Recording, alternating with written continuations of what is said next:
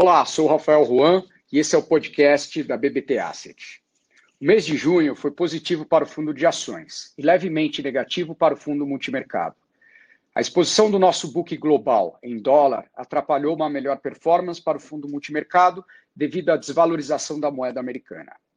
A forte desvalorização dos metais preciosos, ouro e prata, em junho também atrapalhou.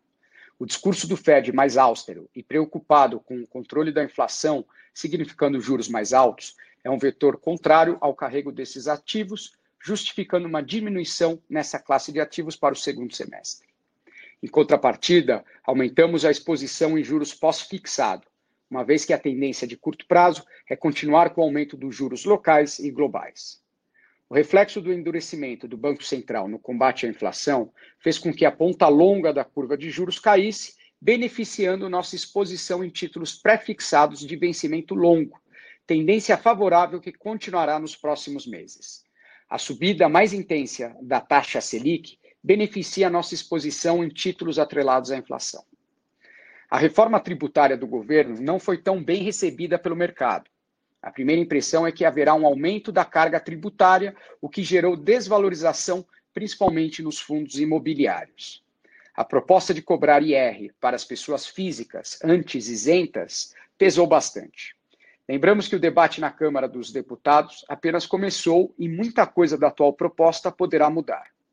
Apesar da desvalorização dos ativos imobiliários, gostamos da diversificação no setor, que representa importante parcela da economia e nos gera taxas de proventos por volta de 10% ao ano.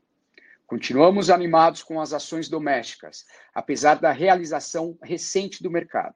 O ruído político continua e faz parte do modus operandi brasileiro, mas se conseguirmos separar o ruído do sinal, veremos números bastante promissores. Por exemplo, a projeção de dívida pública pelo PIB, que se encontrava acima de 100% no começo do ano e hoje está na casa dos 80%. Importante mudança que justificou a valorização do real nesse mês. Ou a projeção do crescimento do PIB, que estava em 2% e hoje se encontra acima de 5%, e corrobora para que o resultado trimestral das empresas tenham vindo acima das expectativas do mercado. A agenda de reformas, que a trancos e barrancos vai avançando, é um importante catalisador de preço. Exemplos concretos como a privatização da Eletrobras, reforma administrativa, tributária, Banco Central independente, são agendas positivas e justificam uma maior alocação em empresas domésticas para o segundo semestre.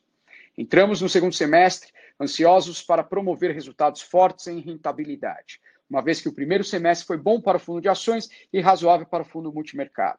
Mas lembrando que os movimentos do mercado não são lineares e sim exponenciais e já vemos bons resultados de cota no mês de julho. Para mais informações, leia a Carta ao Cotista ou acesse o nosso site. Bom dia.